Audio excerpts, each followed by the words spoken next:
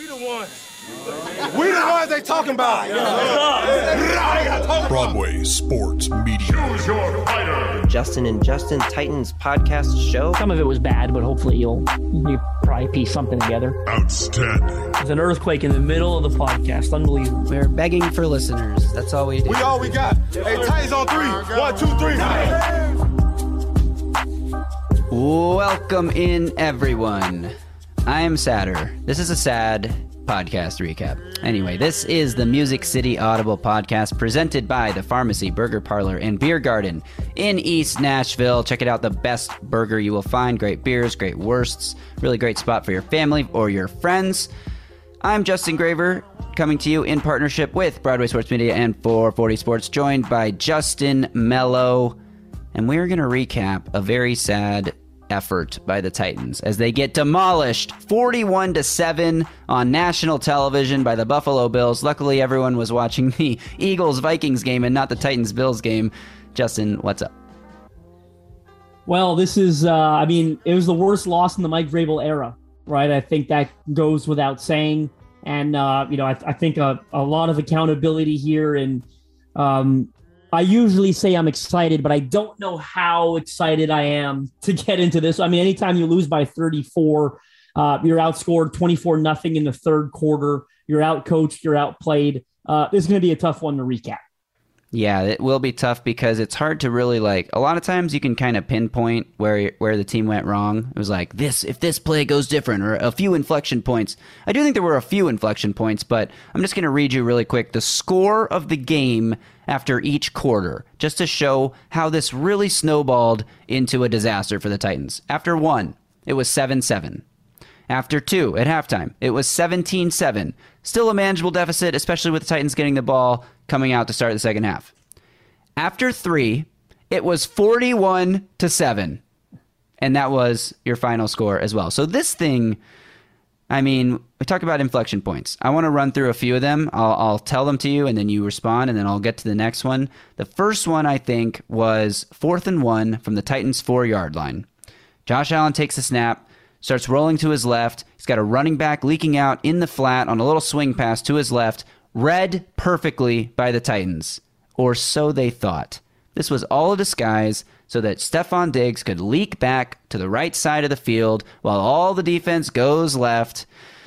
Josh Allen tosses to Diggs for a wide-open touchdown, and bang, there it is. The Bills go up, I believe, 17-7 at that point, and they never really looked back. If the Titans get a stop on that 4th and 1, they'll take over with a minute remaining in the half and a chance to go down and get a field goal to at least tie or a touchdown to take the league.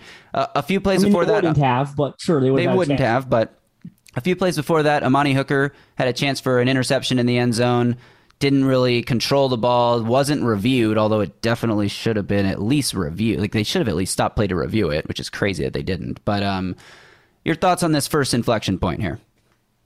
Yeah, it's one of those turning points, right? You said if you get a stop there, you're down 10-7.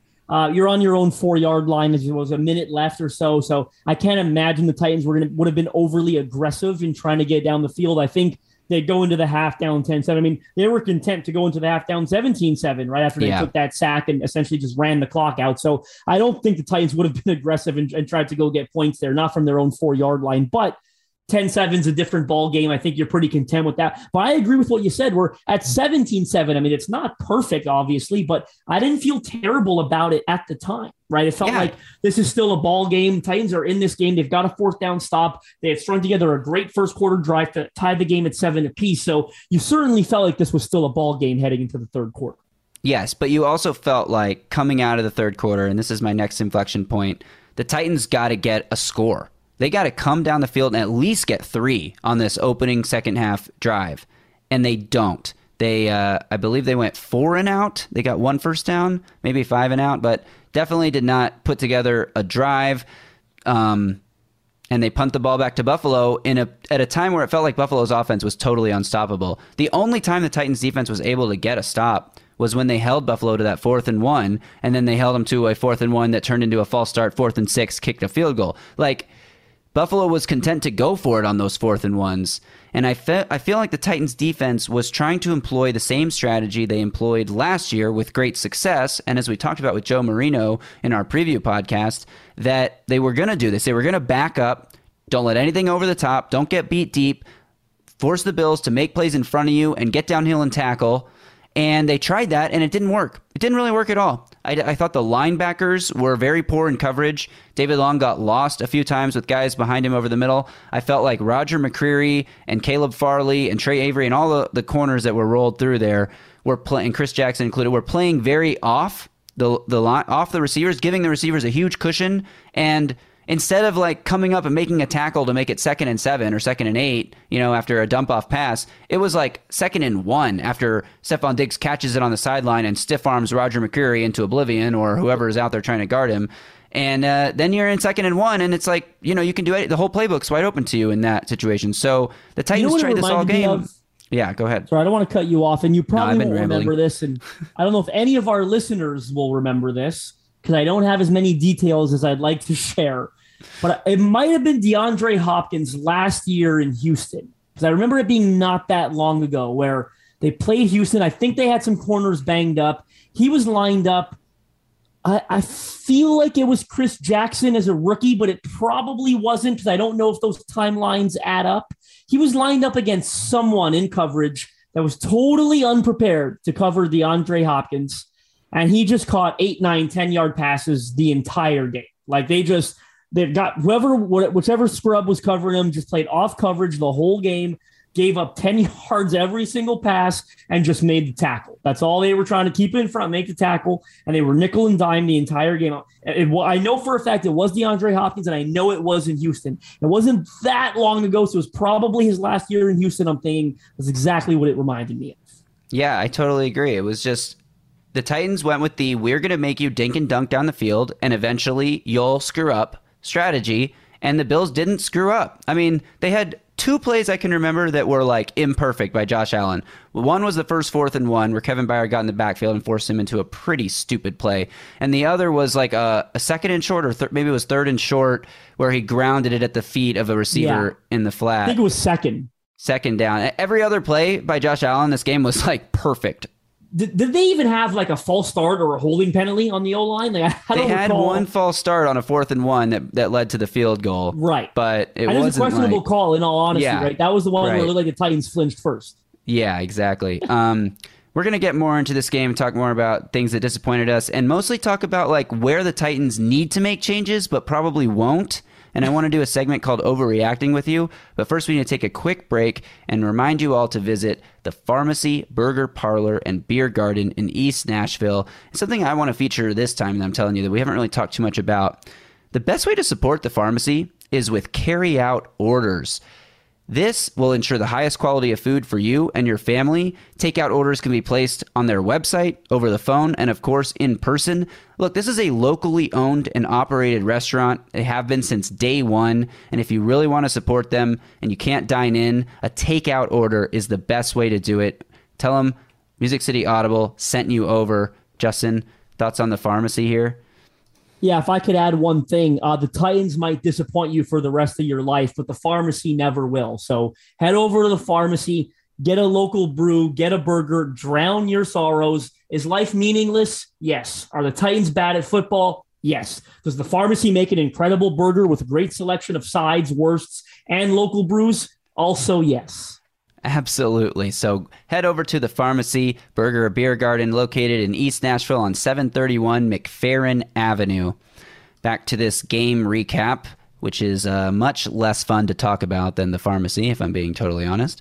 The Titans defense, while I was on that subject, I wanted to say, they tried to take away the deep shot, and then they end up giving up a huge deep ball to Jake Kumaro, who beats Caleb Farley down the left sideline.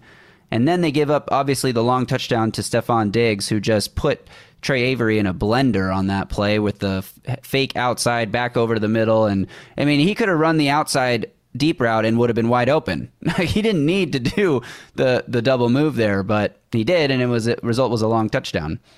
Can I point something out that I don't think it's off topic per se, but it just kind of occurred to me while you were speaking, and I haven't seen anyone mention this on Twitter yet, I don't think, and I'm kind of surprised. Go back to week 1. When did that Titans-Giants game start to go the other way? Second half. Third quarter. Right. Saquon Barkley comes out, has a 4-yard touchdown in the third quarter, but remember, he had broken off a huge one, right? And then you later in the third quarter, you get Sterling Shepard, right, with the 65-yard touchdown.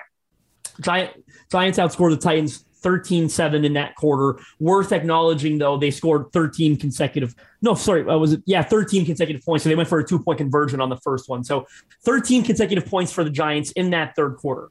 Where did this snowball against Buffalo? Third quarter, right? Titans outscored 24-0 in that quarter. So they have now been outscored, 37-7 in the third quarter through 2 losses. That's obviously something that has to change immediately if they're going to have any success. It's a bit of a concerning sign, right? Because that third quarter, of course, is fresh out of halftime. You're talking about, coaching adjustments at the half, trying to swing momentum the other way. And the Titans have just been obliterated in both third quarters this season.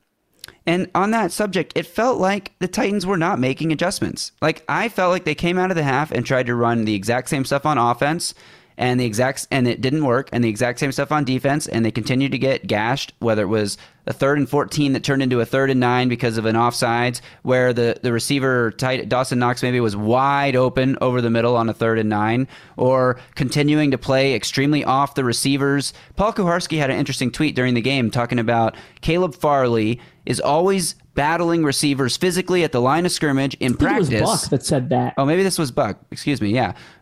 Going up and battling receivers at the line of scrimmage, jamming them, press coverage in practice, and then he gets in the game and he looks like a scared little cat that has no idea what's coming for him and backs off immediately. You know how cats just bolt away from any sign of danger at any minute? If that's how Caleb Farley is playing cornerback right now, because frankly, he doesn't have a lot of experience. They're throwing him in the fire because Christian Fulton is hurt, and they're trying to get him more reps and build his confidence. And it's a tough league for corners when you get beat.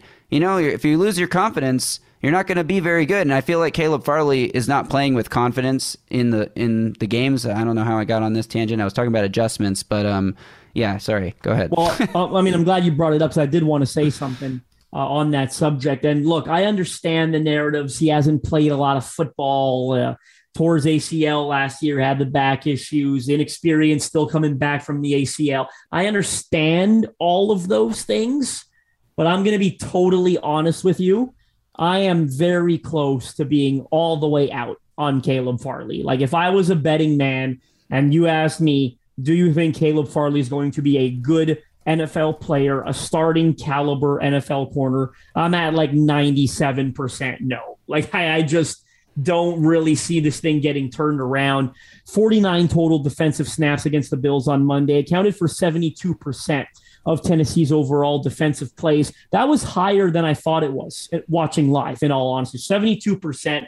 Kieran's the team's second worst coverage grade of all corners at 44.8. That's awful. In most weeks, it would be the worst grade. The only reason it's not is because Trey Avery earned a 26.4. You saw that clip circulating Twitter. I mean, you saw it live, but Diggs put Farley in an absolute blender on one route. It was embarrassing. I think Farley said, he had some weird quote where I was expecting a fight. I don't know if he thought he meant it was going to be more of a physical route or whatever. He gets totally lost in the dust, left in the dust on that one. I think the one, I understand it's one rep, but the one that just made me go, dear God, was the 40-yard reception to Jake Kumerow.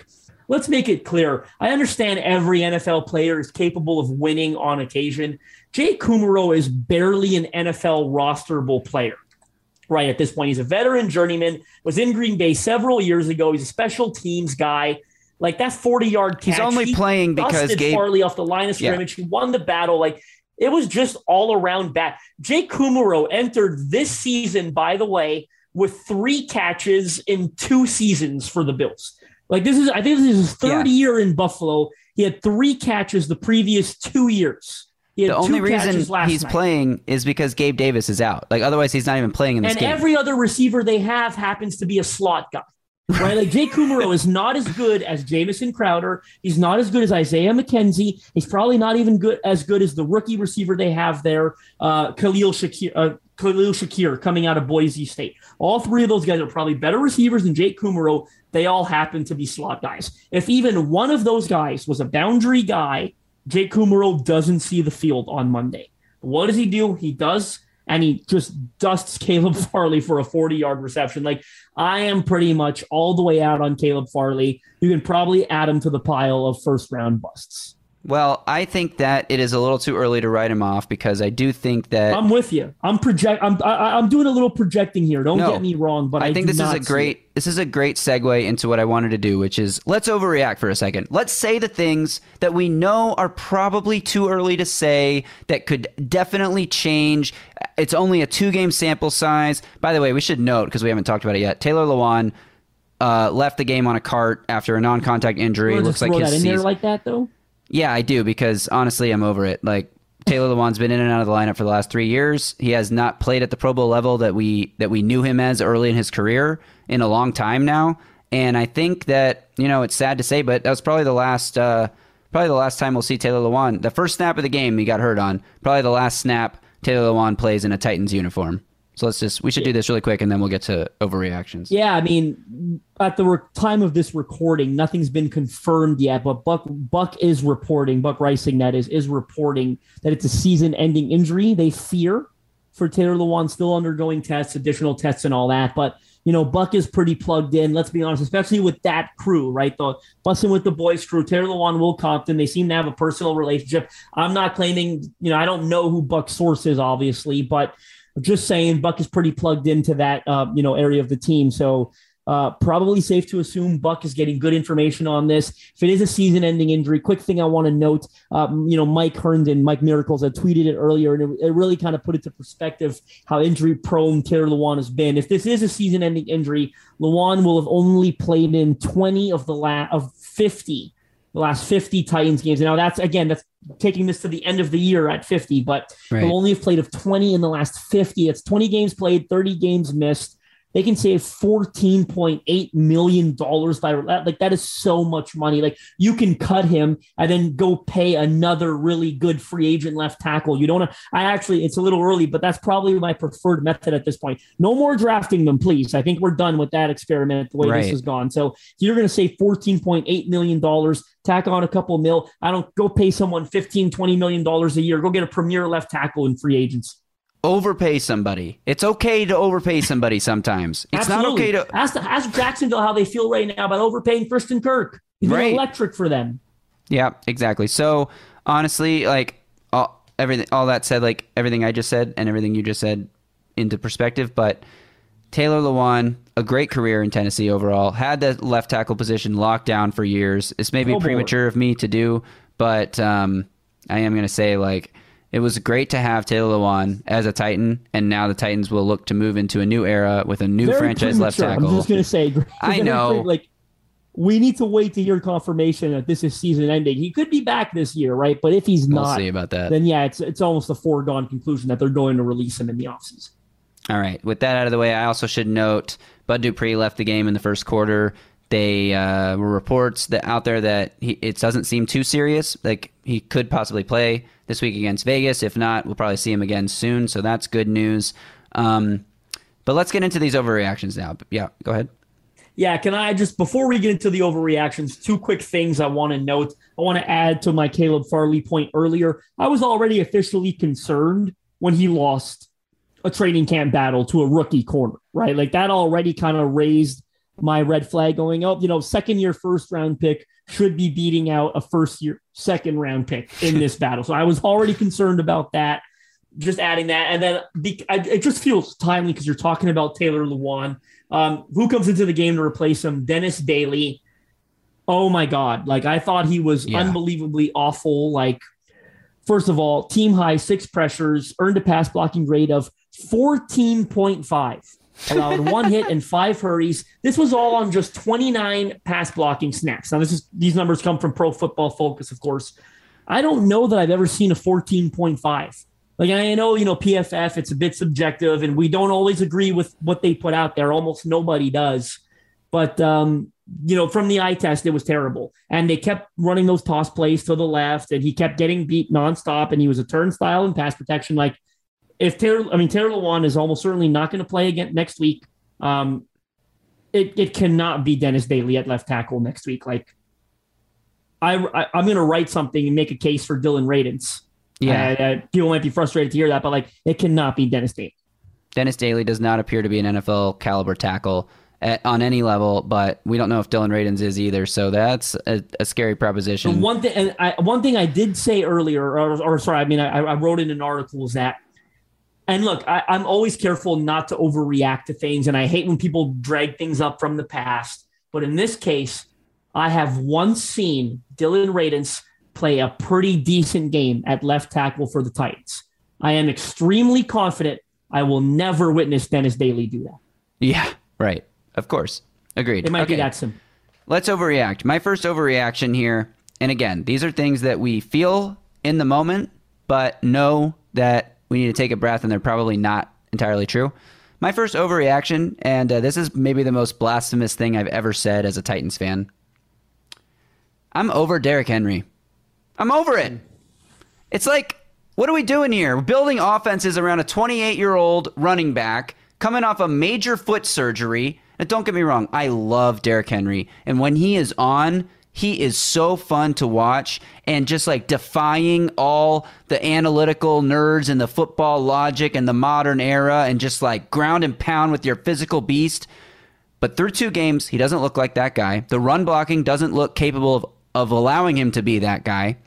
And there doesn't seem to be a backup plan when it's not working. When Derek, 13 carries for 25 yards against the Bills? I think it was something like that. And the offense stalls out 7 drives in a row after an opening drive that's nice. Like, I don't know what the plan is. You know, when your running back is coming off the biggest workload that any back has seen in 10 years over the last 3 seasons and a major foot surgery and doesn't look good to start the year, it's really concerning. I just want to make sure we're not changing the narrative on the foot surgery, right? Because a couple of months ago we were saying, and I still believe this, like, that's not an injury that's that concerning that should carry over, right? Like, it's a broken, the 5th metatarsal, whatever it was, it heals, you're good to go, right? Like, it was more of a time thing than, in theory, my God, this is going to derail the next few years of his career. So I can get where you're, obviously it's an overreaction to say you're over Derrick Henry right now. Yeah, obviously I'm not over Derrick Henry, but I'm over cheering for a team that is stuck in a run-first mentality that refuses to pass the ball on first down, despite when the few times they do pass on first down, Ryan Tannehill has been super efficient. And I'm maybe mangling this, but he's like near the top of the league in EPA per first down pass attempt or efficiency or he's crushing some first down passing metric. But the Titans refuse to like lean into this and just continue to run the ball, and it drives me mad.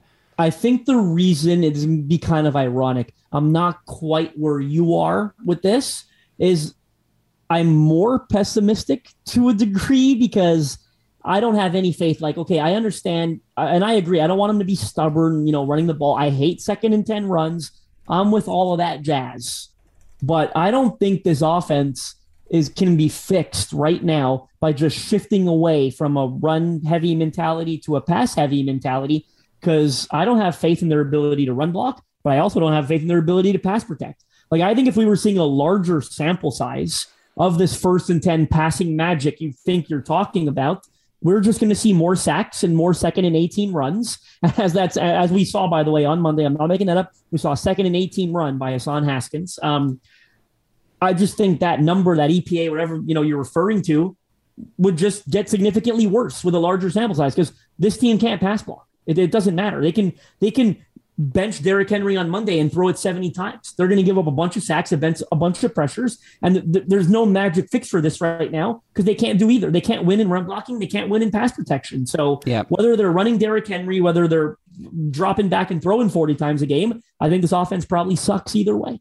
Yeah, and I think that's a big deal, and that leads me to my second overreaction, which is that as great a head coach as Mike Vrabel has been, you can't win in this league unless you have a genius, offensive-minded guy, and he doesn't have to be the head coach, but he has to be your offensive coordinator or your head coach, and he has to be your play caller. And since the loss of Arthur Smith to the Falcons, who was a genius offensive play caller, The Titans offense has been terrible. And yeah, they dealt with a ton of injuries last year. And yeah, it's really early this season. That's why it's an overreaction.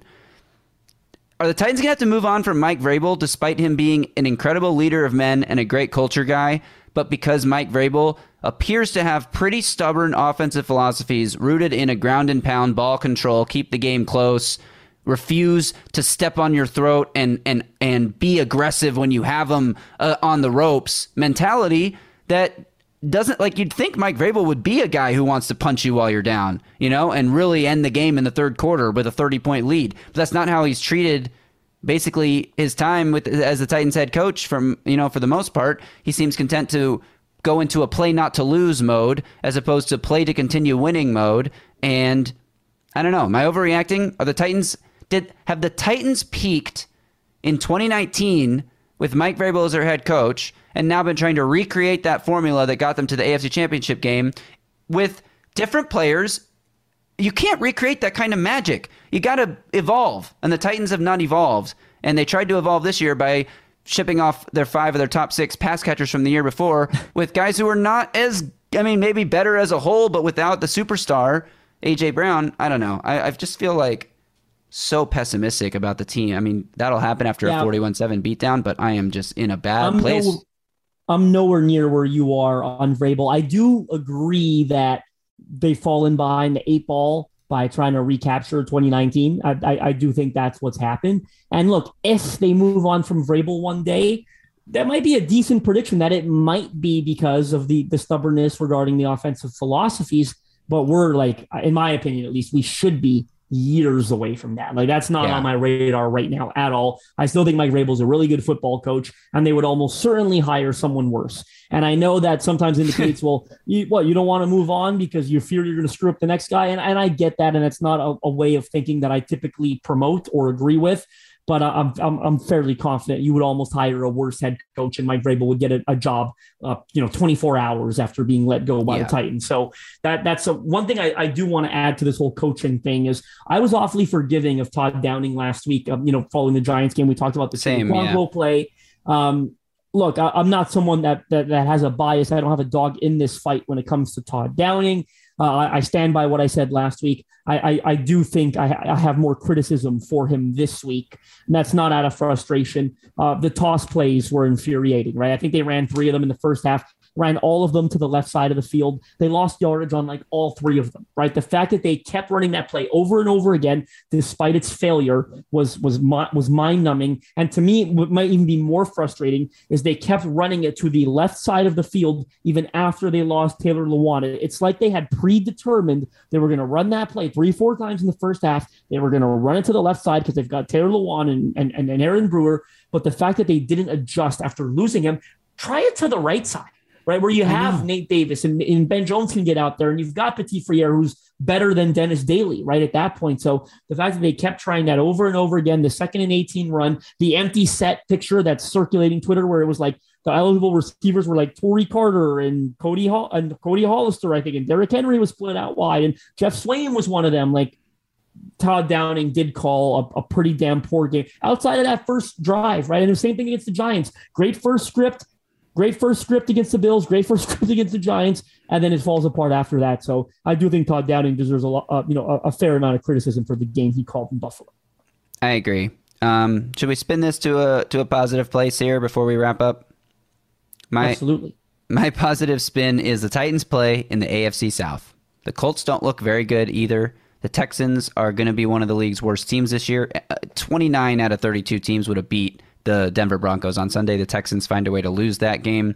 And the Jags look feisty, but maybe Jags could win the division. I don't know what I'm talking about. They could easily win the division. But I'm not all the way in on them yet, though. Like, it's way too early to be like, people already forgot they lost to the Commanders in week 1, who are by no means like Commanders got their ass kicked Sunday up and down the field by Detroit. Like, that game was not close. It was not as close as it even looked. Like, I watched most of that game. Detroit found explosive plays anytime they wanted. Jacksonville lost to that Washington team in week 1, and they beat the Colts every year, right? So let's pump the brake. Like, Jacksonville doesn't win more than like maybe 8 games at most. I still think it's probably like 6 or 7. So let's pump the brakes on Jacksonville. I do agree this division is wide open. Like, It's kind of crazy to think the Titans could start 0-3, and they're still not going to be outside of this. Like, they're still going to be in the division because is anyone going to have more than one win in the division following Sunday? Who does Jacksonville play on Sunday? I'm just looking it up now. Jacksonville plays they're on the road at the Chargers. Yeah. Like, Jacksonville's not going to have more than one win following There's Sunday. one win total can't. among 4 teams in 2 weeks. The AFC South has won one game, and it was against its own self. So somebody was going to win. It's terrible. Yeah, it's so bad. It is terrible. All right. Well, that'll do it for this episode of the Music City Audible. Hope you guys all enjoyed that. A reminder to check out the Pharmacy Burger Parlor and Beer Garden in East Nashville, and also BroadwaySportsMedia.com. In fact, you should become a Broadway insider. Justin? Yeah, become a Broadway insider today. It's $6.99 a month. You could use the code INSIDER to get your first month for just 99 cents, or use the code ANNUAL for a total of $49.99 for your first year. Lots of great benefits to becoming a Broadway insider. We've got the Mike Herndon Show behind the paywall. That's a weekly video show going out every week with your favorite Mike Miracles, Mike Herndon. That's obviously a big perk to becoming a Broadway insider. You get early access to some of the podcasts, a lot of written content behind that paywall. Whether that written content comes from me, it comes from Zach at F Words Pod. It's coming from Easton. There's a lot of content coming your way if you're a Broadway insider. Become an insider today. You won't regret it. And also check out all the podcasts Broadway has to offer. Remember, you got Football and Other F Words, Second and Victory, The Hot Read, and a football show with Zach and Braden. And they're broadcasting that live from the pharmacy right now. So lots of great content coming your way from Broadway. All right, that'll do it. We'll be back on Thursday with this very special guest to preview the Raiders game. Until then, Justin's on Twitter at JustinM_NFL. I am at Titans Film Room. You guys stay safe. Until Thursday, tighten up.